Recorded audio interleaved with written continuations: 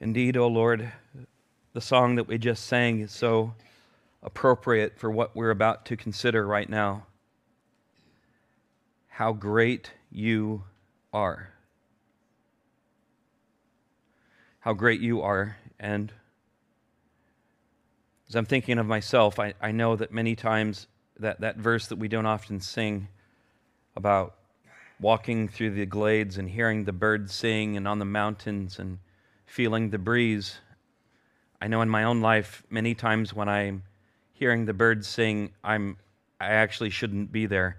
I've wandered off. I'm hearing birds sing, but I'm not listening to your voice. We're sheep.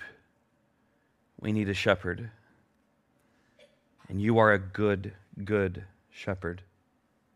Grant us to see that today. By your Spirit, please work amongst us. Please take care of my voice.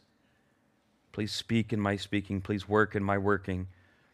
Please do a work here now that only you can do, I ask. In Jesus' name, amen. I left.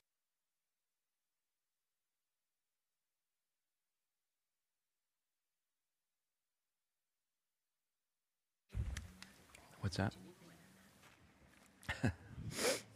Do I need more than this? Yes. Or I will.